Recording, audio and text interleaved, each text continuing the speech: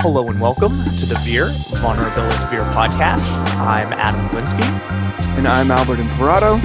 where we help men communicate and build empathy. Season 2 of the Veer Vulnerabilis Veer podcast is sponsored by our good friends at Standard and Strange, where the clothes and the people are anything but ordinary, and the motto is own fewer, better things.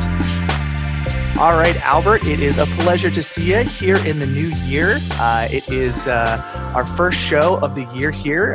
We're taping this a little bit early, but I'm excited because this is the third calendar year that we've been on the air. So we got 19, 20, and 21. We've been not on the air for 3 years, but I'm taking that little that win there.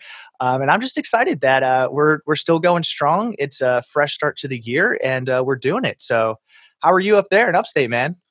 Same, excited. Can't believe it's 9.5 months now that we've been here. We're calling it the world's longest long weekend. That we came up thinking it was for the weekend and stayed the entire time. And who knows? I mean, this is the year that the entire world can change again. So we all know what happened last time the whole world changed. It'd be kind of nice if this time when the world changes completely, that we step into a very different reality and an easier time for everybody. Let's face it, last year was a beast. It really was. There's just no polite way to put it. It kind of sucked. Yeah, and I've kind of been feeling the change. It's kind of been ramping up, and I think from November, December, it's kind of slowly been a little bit hopeful. And you kind of feel that tide of change in you. And I think this year is really going to be a standout year. All the forecasters are still, oh, what's going on with the economy? What's going to go on with their health? But you know what? I think that one thing that's going to be great is that we're really going to try to come together this year and work some things out. So that's my my hope for this year is making things work. Well, I second that. I think 2020 revealed so many things about where the stresses are in our society, the areas that we really needed to work on, the places that really were storing up tension and falsity, and a lot of the weaknesses of different. Look, particularly here in America, we saw with the election, just incredible. It was a very, very dramatic time with a lot of people confronting a lot of really serious issues. We had all kinds of racial things that have not fully been resolved. So it's all there. We've exposed it a bit, and it'd be kind of nice to spend some time in 2021 cleaning it up, freshening it up, and taking on a whole new set of things that might make us a lot happier. It's like time for it. Yeah. I usually don't get into the whole new year, new me thing. But honestly, looking back at 2020, I just want to be a totally different person in like a totally different place because it was just so intense. And I don't know, I'm just looking forward to all the positive. I'm looking forward to all the positivity of this year because I think it's coming. The storm was there, and I think the aftermath of it is going to be actually a good thing. And I think it's a lot of time for healing.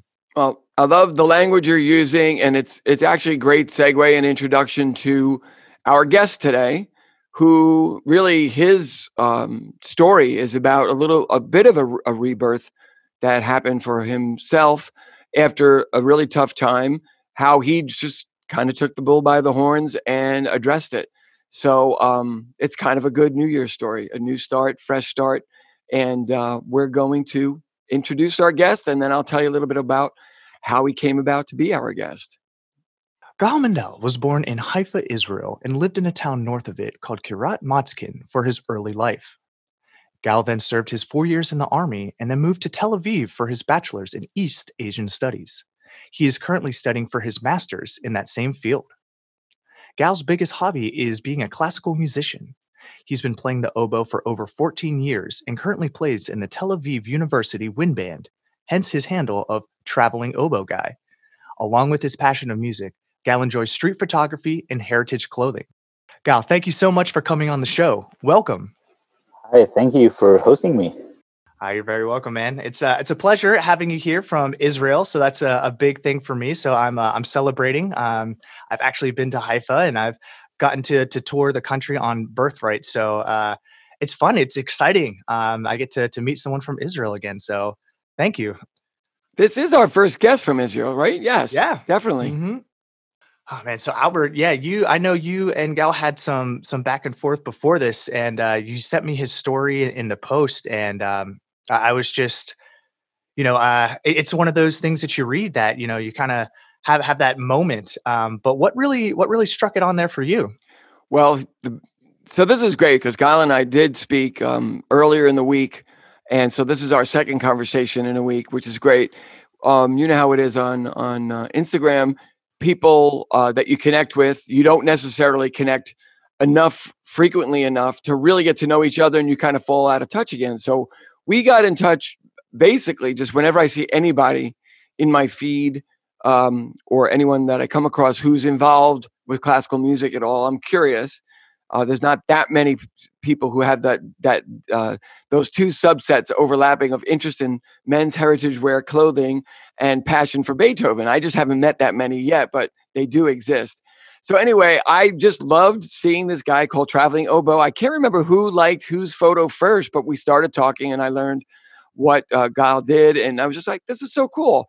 We fell out of touch, and then one morning, I think he may have tagged me on the post, but the post is from earlier. It's December 6th, and he's looking right into the camera and just kind of hits you right between the eyes with "Hello." I'll just read how it starts. He says, "I've been dealing with depression for more than 7 months, not related to COVID-19, but many more issues. It reached the peak last July, and in August, I decided to come out with telling I'm suffering from depression." Um, then he goes on to say, "I won. I feel better. My life became much more balanced. I'm happier, and overall, I'm a better version of myself. I could not believe this. I'll smile again, enjoy music as I did before, with a huge help from my friends and family." And it goes on, and it's quite beautiful. But at the end, he really hits me between the eyes when he quotes some lines that are sung in Mahler's Second Symphony, which is got the nickname Resurrection Symphony. And he quotes the symphony, "Rise again, yes, rise again." Gal's like looking, he's probably relieved I'm not going to sing it. "Will you be my heart in an instant? That for which you have suffered, to God will carry you." So this hit me on a personal level too, because I connect so much. I connect music so much with my own life experience. So I had already felt a connection with Gal, and then I read this post, and I'm like, wow, we have a lot more in common than I realized. So I immediately texted him, and we went back and forth a bit, and then talked. And when the more I heard the story, I thought, would love for him to talk us through what happened. And he talked me through it. Now I want him to go in a little bit more detail and tell you his story. So Gal, tell us a little bit about what precipitated this post. I felt like there's need to be a word out there that I suffered from depression. And even though it's not like a long one and not what you call clinical depression, it was important to me to tell it because I felt that Instagram and social network always makes you show your best and life's best and traveling and happy and like doing a boomerang with these shots and whatever. And it's kind of empty. So I wanted to tell something truly honest, because not many people knew that I suffered from depression, not some of my closest friends. It was mostly my family. And yeah, I felt like the first post actually was only in Hebrew because it was like back then in mid-August.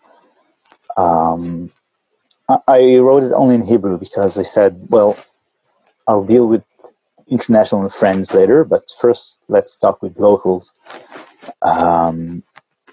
because it's real. And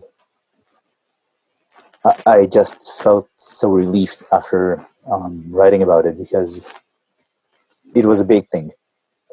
I mean, with all toxic masculinity all over the place, you're not allowed to talk about your feelings. You're not supposed to show weakness. And I just said, fuck it. Oh, sorry. So yeah, beep. So, Good. and I just said, okay, I'm just going to be very honest about it, because that's life. Life is not only good stuff. And who said that talking about your feelings is not good? So whatever.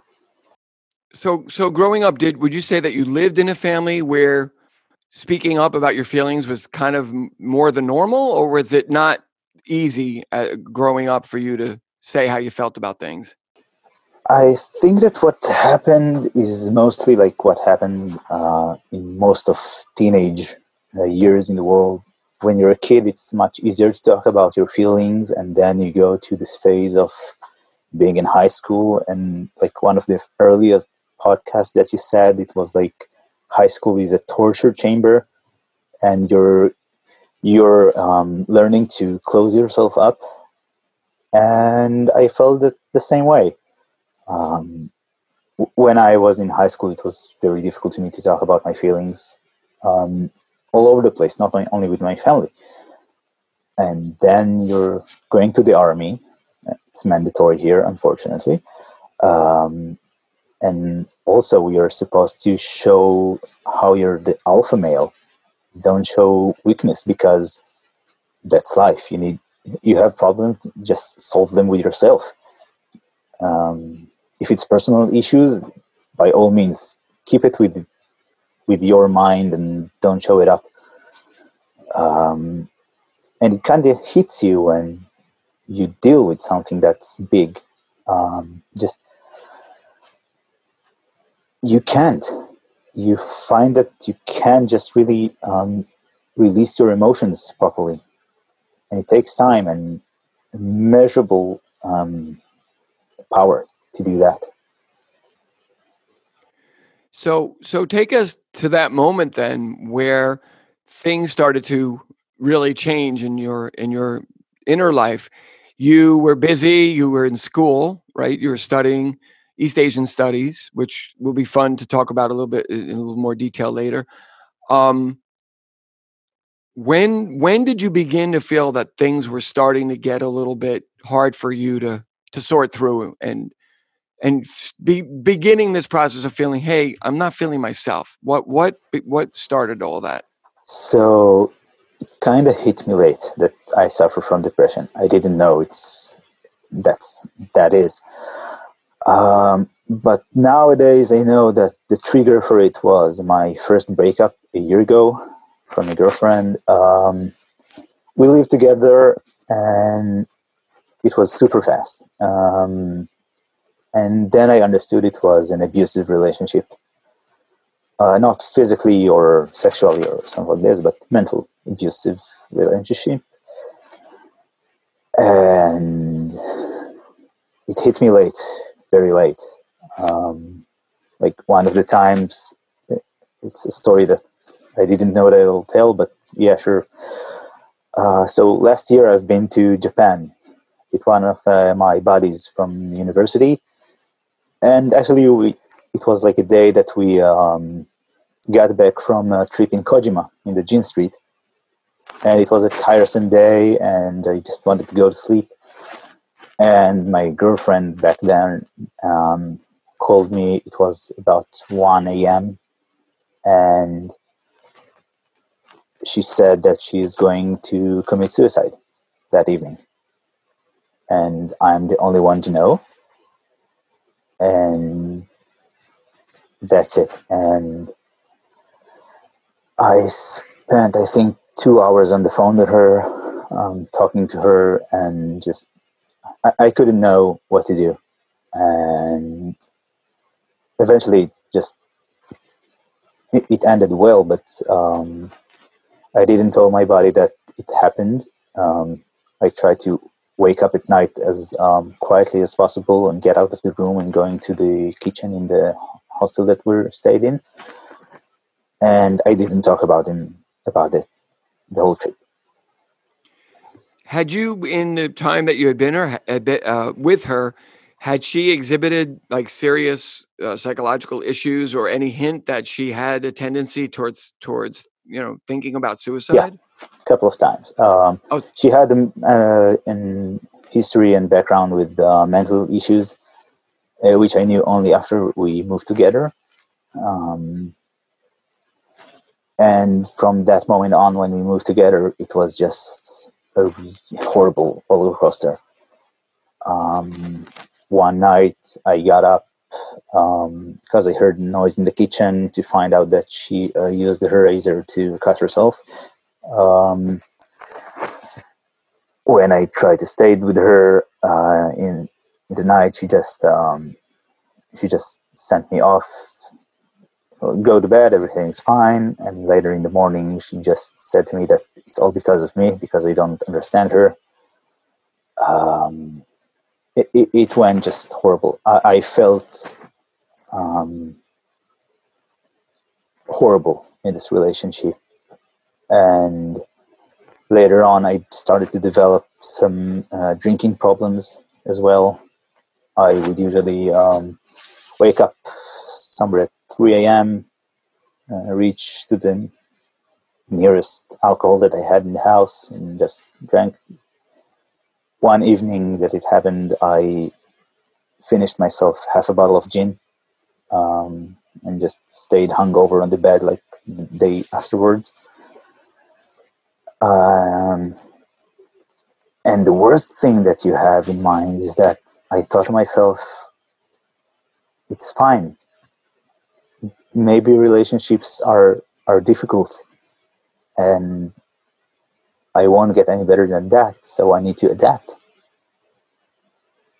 And thank God that one weekend after that, she came with me to my parents, and my mother just, bam, immediately said, you need to finish it. Just cut it out of your life. You don't need it. And she just saw right through it. I didn't need to talk about anything, and I am so thankful that I have my mother in my life, since she just moved through it. She saw through it and just pulled me out immediately. wow. I mean, that's sort of a classic situation of abuse between two people changes dramatically when there's a third person who's observing it objectively in some form or has awareness of it. It's like that bond, that secretiveness of the abuse in the abusive relationship, where a person who's being abusive is kind of asking the person they're abusing to be part of this really dark pact. Don't tell anyone that you've hit me, or don't tell anyone that I drink, or that I've, in some cases, molested you. I mean, just it's the classic thing of someone saying, "Don't tell anybody." So it's a little reflective of that, where your mom provided the light in the situation that you could not provide on your own, and God, just God bless her for doing it, and that you were able to have that come in. Was that the point where she said you really should talk to somebody? No, that was later on, because at that time I felt okay, and it just went by, and I didn't really think about it later on. And but things happened as well during this year, and I worked in the Ministry of Foreign Affairs in Israel. And in January, my boss, who is a total bitch, told me that I'm going to be fired in late June, because because it's a ministry thing, you need to tell it in advance. And she didn't say why. You're just going to be fired without hearing, without anything. I said, did I do something wrong? And did I just fuck my work? And no. And that was another hammer to the face, basically. And once again, I was fine. I was just, okay, I'll deal with it later on, and everything's going to be fine. So we're already at this point, we're also halfway through. I mean, this is like the first several months of COVID. You're talking maybe 5, depending on when you figure it starts. So there's the pressure of that as well. I'm sure it created other stresses that were going on in your life. But let's face it, you're getting hit with some serious changes and impact. So continue. Tell us more. Yeah. So somewhere about March, I started dating another girl, and once again, this relationship was horrible by any means. Not abusive, but not good. And as if she was waiting for the most horrible time to break up with me, it was like a couple of days after I was fired and without a job. So I told her that I'm in a big mess, and I felt horrible about the job. And then she broke up with me, and that was the breaking point. And that was what was I telling Albert, like in the weekend. It was like in the family dinner on Friday. My father and my mother and my brother and his girlfriend. And I was like, yeah, I think I'm fine. Okay, a moment of background story. I make homebrew beer at my home. So sometimes it fails horribly. That was one of those times that I just opened the bottle, and just the carbonation was going nuts and spilled everything. And in the first time in my life, in a family dinner, I was like, fuck. And just got up the table and went to my room because I just couldn't bear it anymore. And that was the moment when my mother said to me, look, you're in a bad situation. Unfortunately, I can't do anything to help you, and you need to go to see a professional. And she encouraged me to go help myself with that. And once again, I'm so thankful for that, because I don't know where I've been if not that moment exactly. Did you fight her at first and resist what she was telling you, or did you say, Mom, you're right? I think like for the first time in my life, I just said, okay, you're right. Because I felt like I'm no longer the teenage kid that she thought of me. And like talking to me as an adult man, and who's also her son. But yeah, she just, I said, you know what, you're right. Like in the beginning, I had like a second that really I need to go to see a therapist. It's condemned to be like super strange to go to a therapist, but yeah, I just did it. Before we talk about that experience, can we just go back for 1 second and tell us a little bit about those two relationships with these women?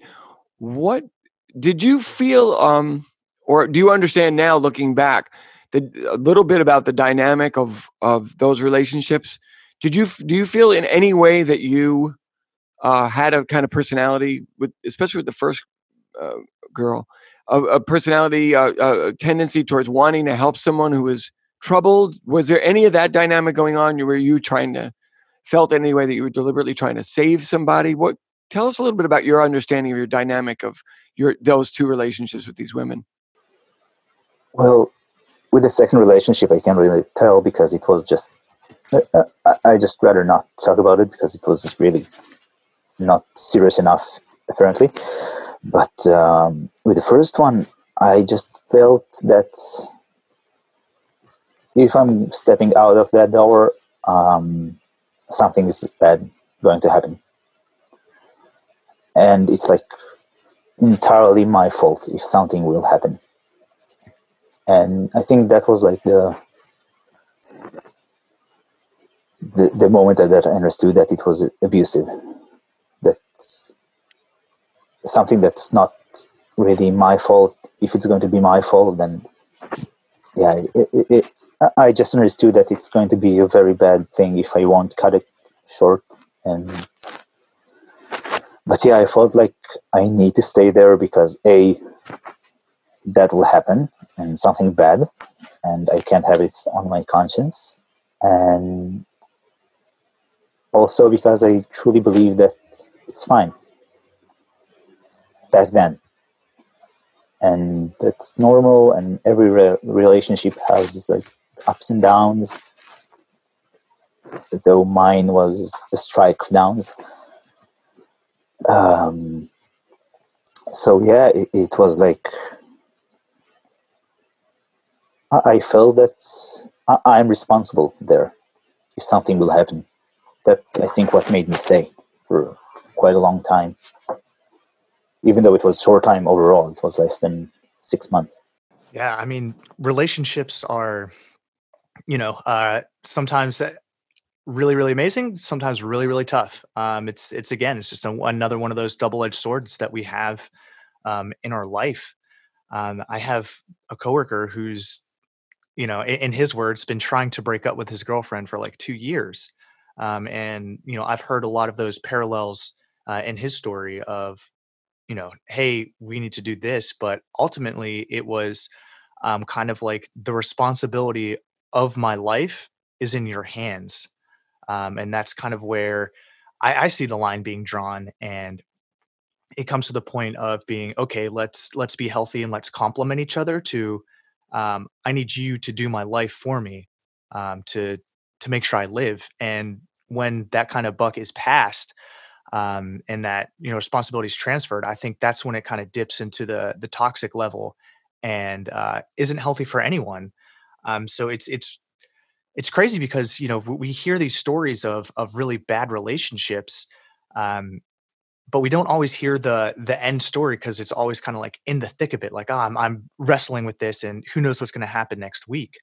Um, so hearing the other side of it kind of gives me hope for other people, much like my coworker, and just like there is life beyond a bad relationship, and there is things to be had beyond that. And just being in that moment where it's like, hey, this isn't good for me. It's hard because of the relationship, the time you spent, what you've invested in each other, to really cut it off and just say, that's it. So I want to say, Ema for the win. Your mom definitely helped out and got that going. But yeah, I mean, sometimes it does take us like an outside perspective to really give you, that clarity as to like, hey, maybe I should make a better decision for myself.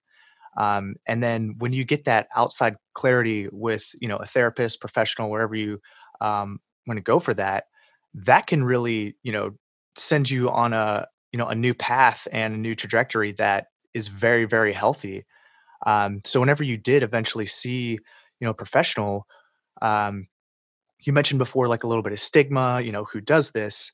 How is your feeling like going into the first time, and then kind of like continuing your sessions and, kind of graduating from it? So the first meeting was like I was trying to be the alpha male in the room, though I was in my lowest point. I wasn't really trusting the therapist at the time, and very much like, yeah, just let let's get this done with. I just need like a few meetings, and it'll be fine. And as I progressed with the meetings and the sessions, I just, oh fuck, it's like super intense because the more you peel off from the surface, the more you see that you need to fix things. And as it's as the session progressed, I felt like I'm more okay with talking with about my feelings.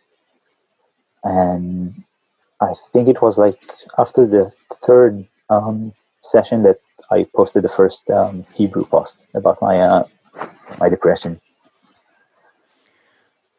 And yeah, I think right now I'm just more okay with saying that, yeah, I see a therapist. It's not something that I scared of. There is nothing about the stigma, because hey, I'm a functioning man with a job, with my studies, and I see a therapist. By the way, it's just like having any other issue. Man, one thing you said was, you came in there and you were kind of, on edge. You're being the alpha male and stuff like that. One parallel that I found with a lot of pain is the more down you feel, the more hurt. Um, kind of if you're down there, the more you kind of project yourself up and trying to feel better, feel different. But it's a very much a facade. Do you think that, while you were able to speak with that, you kind of, broke down that facade and you're showing your true colors now? Do you feel more yourself, or do you feel like a whole another person? I think that what happened during the sessions was the breaking of this facade, actually, because it's like, once again, it's go back to high school, the military. You build like a facade that someone who's very strong. And Albert probably know that for musicians, we put our hearts on our sleeves. And also Adam, you probably know it because you're a musician too. I always forget about it. But it's like, it's over there, and then you just hide it. You can't hide your true nature. And it just took a bit of work to break this facade, because it had to be done. And because also with my job in the ministry, I felt like I need to be strong because I'm around very high-ranked people, and just show some strength, because that's the corporate world and everything like that. And you build those walls, and getting out of these walls is very difficult. And once I stepped out, it was like I felt 16 again, just right before horrible high school period.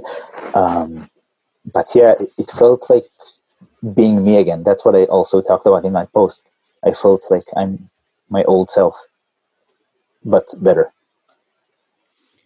Now that transition from mid to late teens into your adulthood, it's rather traumatic. It's incredible how much pressure is put on you to fit into whatever role that various people in your life think that you belong in. You get social pressure from big picture forces. You get individual pressures from family who have expectations, your best friends, your girlfriends, your boyfriends, whatever. And you're inexperienced. I mean, this is one of the things I really want to emphasize with this chat is a lot of the people we've talked to so far are like older. They're a little bit older, that maybe 10 years older. And you're in your mid 20s now. And first of all, I'm so impressed at the way that you're carrying yourself, with the kind of the calm that you have about discussing such an intense experience in your life. I think for a younger man, so to speak, you're just showing kind of a very wise, older sort of sense of perspective. And I just really commend you for that. But you're also emphasizing that part of the troubles that we have in our life is that we learn through our pain. We learn through these very, very difficult situations, and they are the things that give us character. But when they're happening, they can be overwhelming. And I think that's a really important message. I haven't told Adam this. I wanted to do, I was going to tell Adam I wanted to do more shows where we talk to younger people about the pressures that they're feeling, because what they do lack is their own life perspective. If you go now 10 years from now and you meet a woman that you're dating, presuming you're not married with 3 kids or whatever by then, you're going to recognize the pattern. You're going to see probably on your own earlier on that you have a person in your life who maybe is being abusive, and that you're probably going to act really, really differently. But earlier in your life, you have nothing to compare it to. You kept using that phrase. You thought it was normal to have someone putting you through this intense experience. I mean, what she set up with you was one of the most intense things you could ever do to another human being. I'm threatening to harm myself if you don't treat me a certain way. You could call it what you want. It's manipulative. It's bad. It's nasty, but it's also, she clearly was a person in a great deal of pain who is acting out in a very dramatic fashion, trying to get you to behave a certain way. So I just want to just say, I'm sure it's something that your therapist has said to you. Just your strength coming through that was pretty damn amazing. That was a uniquely intense early. I don't know how many girlfriends you had before that one, or serious girlfriends, but that was a very intense kind of first really dramatic relationship. That was a pretty intense one to be the first. Was it your first? Was that really kind of your first big serious relationship? The first, like, very serious one. Yeah. So anyway, I'm just completely blown away and impressed with how much you processed so quickly. And also, like, I just want to say, like, to the audience, like, that also in the 20s, don't think that you're strong to deal with things yourself. You're strong, but just ask for help. It's not a shame. It's not something that you need to hide from. If you don't have the emotional tools to do that, just talk to someone. Talk to your barber, your parents, your friends, your dog. I don't know. Talk to someone, because it helps. Definitely. And that's, I mean, Eric said that. I mean, so many people have said that recently, and it's a very big theme is asking for help. And prior to this, be on our show of just we were speaking with some couples a few weeks ago, and one of the big parts of it was, I was saying the first step of really asking or confronting kind of a hard topic is generally the toughest part. And once you kind of started getting the ball rolling, you built that momentum, and eventually led to your resiliency and kind of bouncing back. And resiliency, is something that everyone kind of talks about it, in between business, personal, professional life, stuff like that. But when you really get to experience it and see yourself like, man, I was in a tough spot, 4 or 5 years ago, whatever, 6 months ago. Now I'm back. I think, Albert's really big into shouting out a lot of things. I think shouting out that moment of coming back, after you've gotten on the horse, after you've, kind of had that stumble and now you're kind of riding strong. I think that's something equally to celebrate, and also kind of normalize, because we've normalized this, kind of alpha male, this toxic masculinity, this be strong and deal with everything on your own until you, either explode or just silently implode. It's tough to really, celebrate that. Hey, I was in a bad place. Now I'm, in a better place. And I think that journey needs to be just as normalized and just talked about as much as anything else. It's like, celebrate your being strong. I mean, how many times that you get to celebrate getting back to be strong? Because I mean, in high school, nobody would go to say, "Oh yeah, this guy failed the test and now he just passed it. Let's celebrate." No, it won't happen. They will always celebrate those who are always successful. Um, and in your adult life, you can celebrate your being stronger by overcoming difficulties, and that's one of the most important things that you can do. Because the amount of feedback that I got after these posts was amazing, and I can't thank enough to people that helped me along the way. I want to jump in here, mention another thing, because we are at a really unique historical time because of this pandemic. The stress on our mental lives is really, really serious. And one of the things that we didn't talk about yet was, you talked about this relationship, but there was the job change, losing a job. There were other disruptors as well. You moved back in with your family. You were no longer able to make music at the university band. I mean, all the sustaining and a lot of the sustaining activity of making music in a group was deprived from you. So, I'm really kind of wanting to go out there to a lot of people who are listening and make them realize that this disruption that we've had with the pandemic is more thorough and it's more onerous and than we realize sometimes, because sometimes we recognize the big things that have changed, but we don't realize that it's a lot of the little things, the day-to-day routines. Suddenly you're not going to the gym. I mean, I'm looking at my life, like every single thing I did 9 months ago when I moved to this house, I don't do anymore. I went to the gym. I went to this bar that I'm invested in, and entertaining my friends 3 times a week. I am not entertaining friends 3 times a week. That's going to change my attitude about life. So anyway, I'm emphasizing this point extra because for anybody who's listening to understand, this is a particularly important time to reach out to other people, to not be afraid of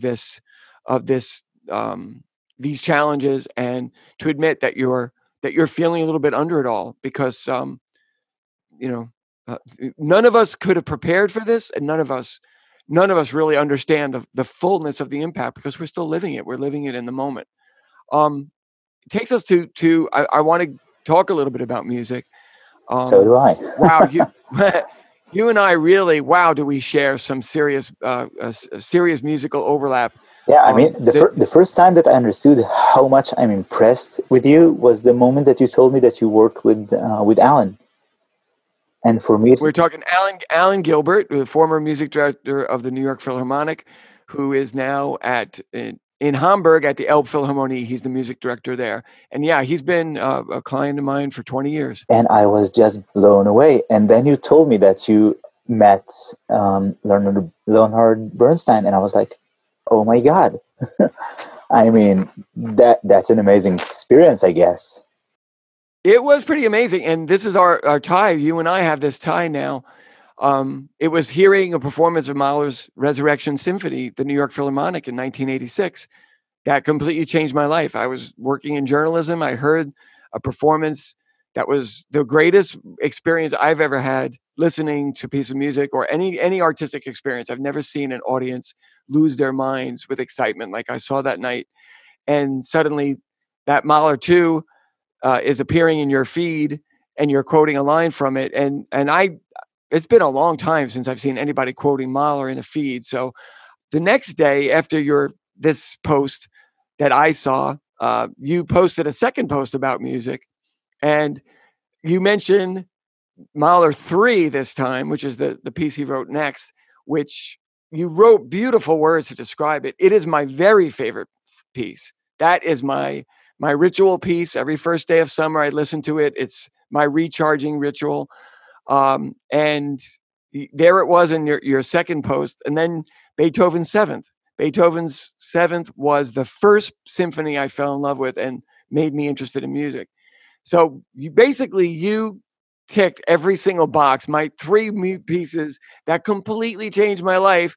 And you mentioned them, and it's like, that's got to say something about the connection that people can make in this world. The words that you used to describe the pieces, I was like, wow, that's exactly right. So I want to thank you, just the pleasure that you gave me describing music in a way that really resonated with me. And I just know now we're going to have a lot more talks about music. I'm really excited about that. For sure. I mean, I just copied your work with the Monday Mocto playlist. So I had to, because it made me feel so good to read your posts. And I said, hey, what the hell, let's do that. And yeah, Beethoven for me is like a very close connection, especially because like 2 years ago I played in a symphony in France, and we played Beethoven's First, one of his earliest works, I guess.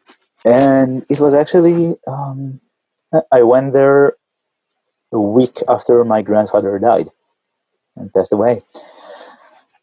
And, in the last concert, something happened to me, and I didn't share with anyone, actually. So, yeah, it's a first. When we finished, like, the last movement, and I just thought to myself, I felt my grandfather with me, and I said, hey, we've done it. Thank you, we've done it. And yeah, so Beethoven is a very close connection to me because of that. And yeah, Mahler as well. It's like the Resurrection Symphony is like one of those pieces that I need to hear to feel better when you're down and you need just a bit of lifting. So yeah, the finale in Mahler Second Symphony is just, that's the spot. And also the third, I mean, as I said, it's uplifting. It's something bigger than life. That's Mahler for me. Well, he's such a perfect composer for folks like us. He's taking the whole ride of life. That's what he said with his Third Symphony. The symphony must be like the world. It must embrace everything. And in Mahler, you have everything from the most banal music, things that street music he heard, and a klezmer band, and you name it, whatever, all these varied things that he heard, along with like really lofty philosophical ideas. And he synthesized it all and said, this is all of life, that you can't have one without the other. And my God, that's what really all the stories are that we share with each other. The sort of inextricable nature of human experience, that the good, the bad, the struggle, the overcoming the struggle. I mean, you can't rise without falling. I mean, that's kind of by definition, it's sort of a definition. You can't just keep moving up. There's going to be forces that bring you down. We'll say you're traveling oboe guy is your handle. Obviously, Mahler and Beethoven both wrote amazing melodies for oboe. I mean, my God, the Seventh Symphony is like, that's the great star bust out in the first movement is the great oboes. I can't even imagine what that must be like for you to be able to play the music, not just to listen and enjoy it. That's just, well, to me, that's to play awesome. it. It's going to be like super intense and scary because that's me. And people that don't know, I guess not many people know, but oboists are very punctual and stressed about everything. So to play like the best way that you can, it's like super intense. I remember that my first experience in a symphony, it was in San Diego in 2011. I was only 17, the first time that I traveled alone by myself to the US. And I had to play the Egmont Overture from Beethoven. Beethoven again. It's just there. And there's like a single note in the beginning that I had to play amazingly and very in tune. And I could not, during rehearsal, put the reed in my mouth to play. I was so scared. It took me quite a lot of time to think that, okay, I need to play it, so just let's play it. And it's ever since, like with every piece, no matter what, it's the same. Playing it at first, like on stage, it's super scary, and yeah, it never ends. But that's life. I mean, always struggle, and then you succeed. Well, here's another amazing confluence. We're taping this show a couple of days before Beethoven's 250th birthday. So, my goodness, we have a lot of connections. But look at Beethoven. The man had, you could not have had more things to face in life. Losing your hearing as a composer. He had terrible health. He had terrible times with women. He was basically a very isolated human being.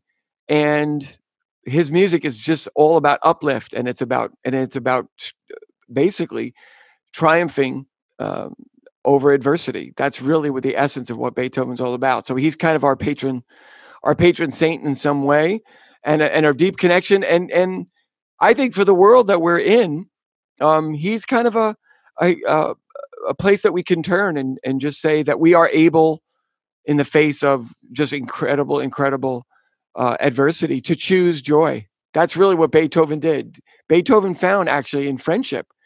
People don't really realize just how much Beethoven and it was a thing in 19th century culture that friendship was given, and just an incredibly passionate focus of people's life and activities. I mean, when you didn't have cable TV and video games, if you wanted to have a thrill ride, you had to get it in real time with real people.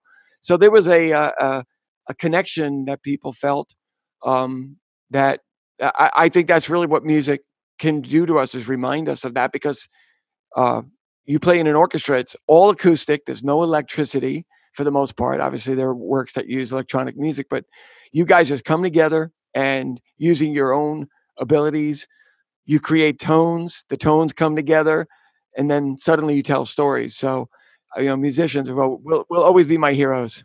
I also think that the pandemic made very clear Beethoven's will. Let's say in the Ninth Symphony, alle Menschen werden Brüder. Every man becomes brother. All men of the world uniting. And it's a beautiful thing, because struggling together made it probably less horrible than it is. And also this podcast that unites people from every corner to talk about their problems and how they succeeded with their problems. Yeah, it's amazing. Beethoven is it's truly a patron saint for all. If you have a hard time, just put a recording of Beethoven and just enjoy it. I mean, what's going to be wrong about it? Everything is going to be fine. Well, I'm just going to reiterate, if anybody's having trouble, I do have my big long playlist it starts with Beethoven. It's got a couple of the Mahlers in it, but just DM Traveling Oboe Guy or Upstate Guy Style, DM either one of us, and we'll be happy to make recommendations for pieces and performances.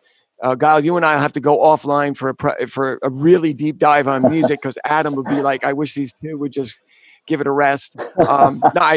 Adam loves, my God, Adam is a musician and he loves music too, but I could really nerd out with you, Guile. So we're going to do a serious couple of nerd talks. Adam, 1 hour, we're about an hour in, and any closing thoughts on this one?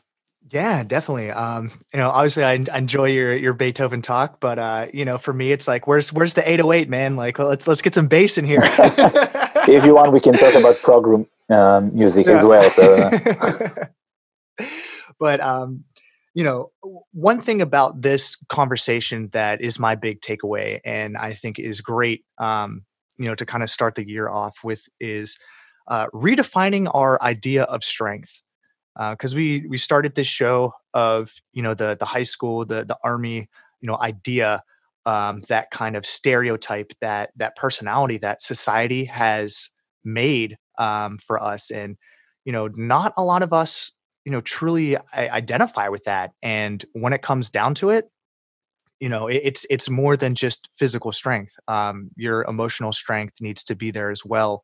Your social strength, your just resiliency, all kind of plays into strength. And I think one of the big things that we can take away from this again is how we define our strength and how that makes us. So we can break down that facade that we've built up over time and show our true colors, and that is real strength. So Gal, I am so happy that you shared your story here. I know it was really tough, but like you said, we're all brothers here, and we're sticking up for each other. So thank you so much for coming on. Thank you. Any last words you'd like to leave our listeners with? Yes, I think I wrote it down. Whenever you feel down, it's fine. Just embrace it. Embrace that you're in a low point. And like one of the stories that Adam had like a few days ago, get up, show up, dress up, just do it. Get out of the house, go for a walk, do some sports, whatever. Just don't be alone with yourself, with your thoughts, because that's really destructive. Be with someone, just do something that helps. Talk to someone. Please, if you feel like you have no one to talk to me. DM me on Instagram. Feel free. Just do it.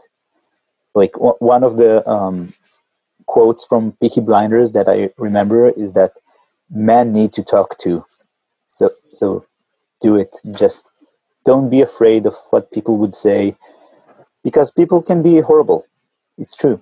But then you find someone like Albert and you, Adam, and just like, wow, it's so good to talk about these things with people who are strangers for you. This way they don't stay strangers. And just do something. Don't stay at home. Don't drink. Drinking is like, it's okay when you can just enjoying yourself, but don't drink to get drunk.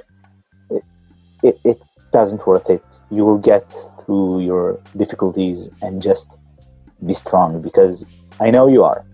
And once again, just talk to people. Definitely. And if anyone's been down that road before, they know how hard it is for someone to reach out. And they also know how important it is for someone to offer their support. So thank you so much, man. This has been another episode of the Veer Vulnerabilis Veer podcast. I'm Adam Glinsky. I'm Albert Imperato. And I'm Gal Mendel. Thank you for listening.